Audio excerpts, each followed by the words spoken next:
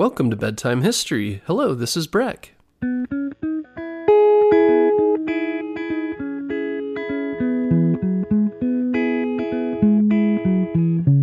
Guess what, parents? Bedtime History is now available on Storybutton. Storybutton is the easiest way to listen to our show without using screen devices like your phone or a tablet. Storybutton is like a radio that's built for easy listening to your favorite kids' podcasts like ours. And the best part is there's no subscriptions or fees to access the content. This week, save $10 and get free shipping when you go to storybutton.com/bedtime history. That's storybutton.com/bedtime history. A shout out to our newest Patreon donor, Lawrence from North Carolina. If you'd like to donate to Bedtime History, go to bedtimehistorystories.com and click on Donate in the menu to donate via Patreon. Also, be sure to check out our YouTube videos and our brand new website at bedtimehistorystories.com. There you can find all of our episodes, videos, and text of all of our past episodes.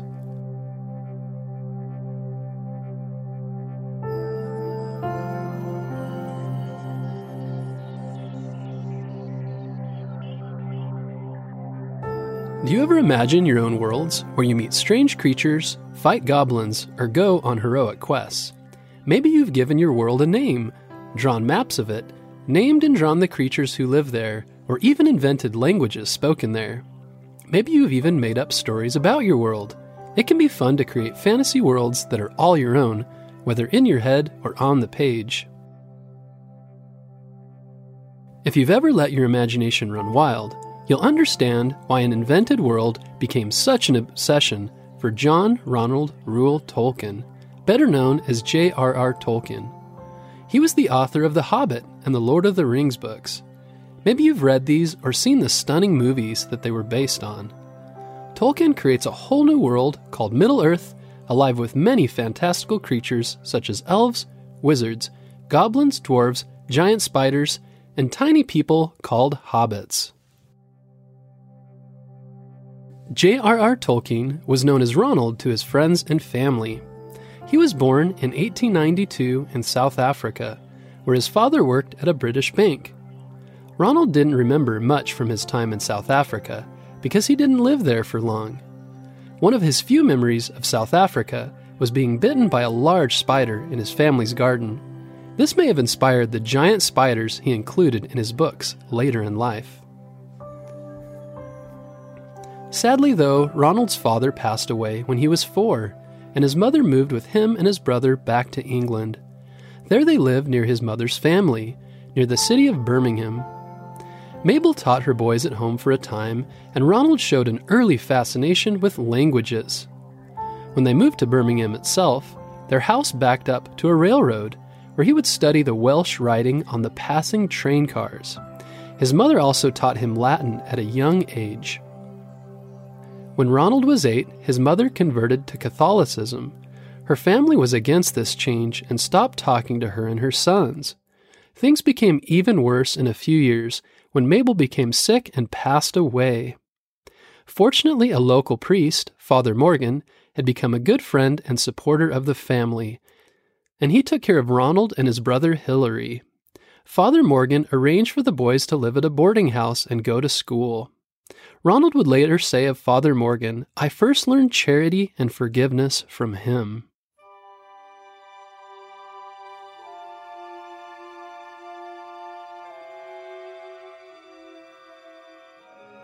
As a teenager, Ronald spent much of his time learning languages. He studied Latin, Greek, Finnish, and Gothic. Gothic is a language that, like Latin, is no longer spoken, but it was spoken in Germany a very long time ago.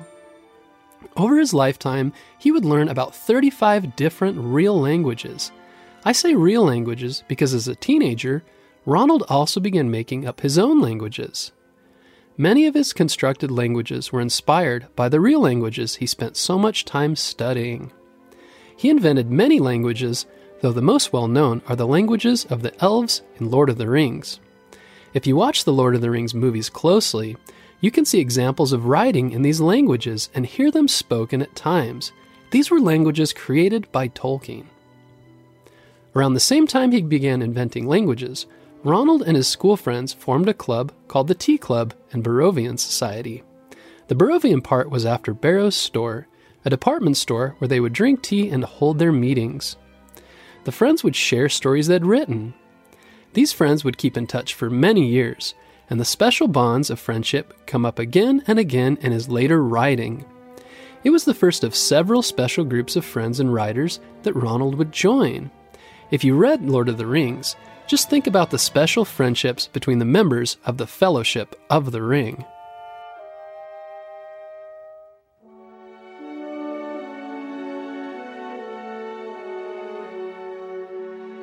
When he was 16, Ronald met Edith Bratt. The two became close friends and began to fall in love. However, Father Morgan didn't approve of the relationship and forbade Ronald from seeing, talking, or writing to Edith until he was 21. He didn't like that she was Protestant, not Catholic, and that she was older than him. Ronald respected his old priest's wishes, even though it made him very unhappy. But on his 21st birthday, he wrote Edith a letter saying he still loved her and asked her to marry him. It was almost too late. Edith had just gotten engaged to someone else because she thought Ronald no longer felt anything for her. But his letter changed everything. She quickly decided to marry Ronald instead. Later, Ronald would write a love story set in Middle-earth, in which he was a mortal man named Baron who married Edith, who was an elf named Luthien. But before the couple could marry, the history of the real world would change in a dramatic way.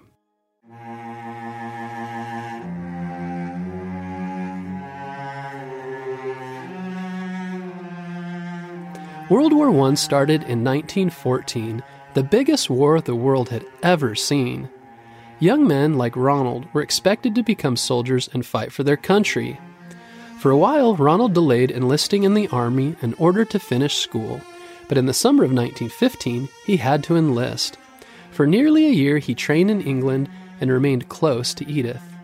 They married in March of 1916 during his training. But when the training was over, Ronald had to leave England and Edith. This was very difficult, as both of them worried that Ronald might not return from the war. The military sent him to France, just as one of the longest and most terrible battles of the war was starting. This was called the Battle of the Somme, and Ronald was sent directly into the heart of the battle. Life in the middle of this battle was chaotic and scary. The soldiers dug huge trenches in order to protect themselves. There they basically lived underground in the dark, muddy, cramped spaces to protect themselves from enemy gunfire and poison gases. The Battle of the Somme dragged on for months. Many soldiers died and many others got sick in the filthy conditions of the trenches. Ronald was luckier than the other soldiers. He got sick and had to go to the hospital early on. Sadly, many of his friends from school didn't survive the war. Ronald spent the rest of the war in and out of hospitals, too weak to fight. But his experiences in battle did influence his writing.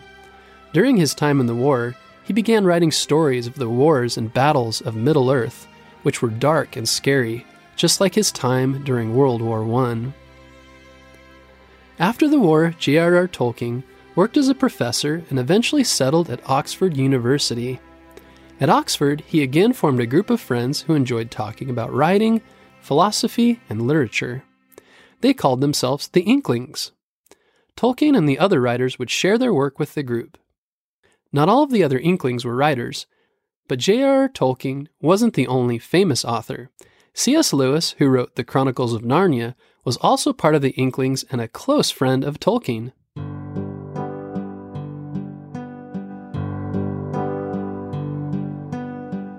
Over time, Tolkien and Edith's family grew to include 3 sons and 1 daughter.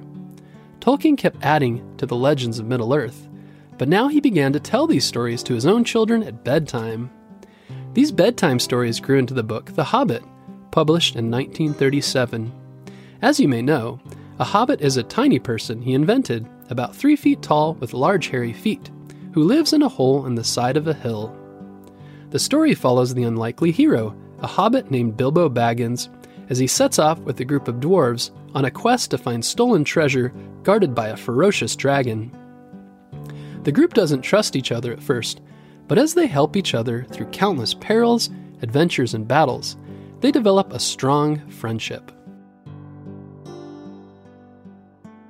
When the book The Hobbit was published, it was a great success.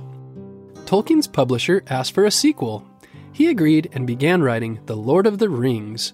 It took him 16 years to complete, and instead of one book, it was published as 3.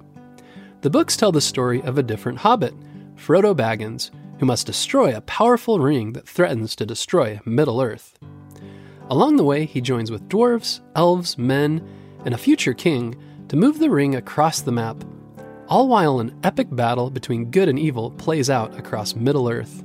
The Dark Lord, Sauron, has been building his forces of orcs and other dark creatures to steal back the ring so he can rule all races and have ultimate power. Not only did Tolkien tell the amazing epic story, he also drew maps of Middle-earth and wrote parts of the text in Elvish and other languages he had invented. These details helped readers enter the world of Middle-earth and feel like it was a real place. Readers loved it, but the books became even more successful when they were released in the United States a few years later. Tolkien's books triggered a new obsession with all kinds of fantasy literature.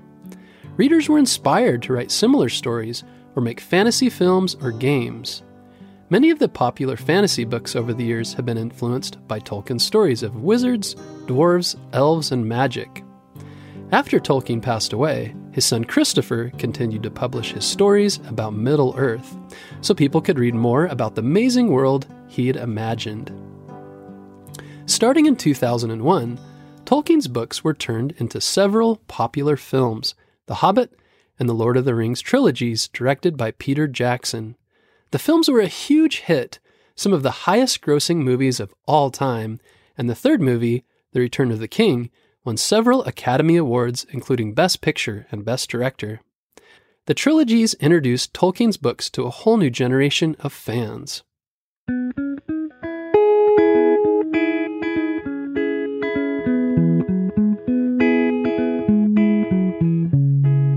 All this happened because one person couldn't stop thinking about his invented world. J.R.R. Tolkien used his imagination to explore all the possibilities of this world, its people, landscapes, creatures, and languages, and kept exploring even when he was a grown-up. I hope learning about Tolkien's life inspires you to imagine new worlds and new adventures. But if you need more inspiration, I definitely recommend reading his books. The Hobbit is a great place to start. If you could invent your own imagined world, what would it look like? Would it be science fiction or fantasy? What would the characters be like? What would be their superpowers? And what kind of places would they live? It's fun to exercise your creative powers and imagination to build entirely new worlds. Thanks for listening to this episode about J.R.R. Tolkien, and be sure to tune in next Monday for a new episode.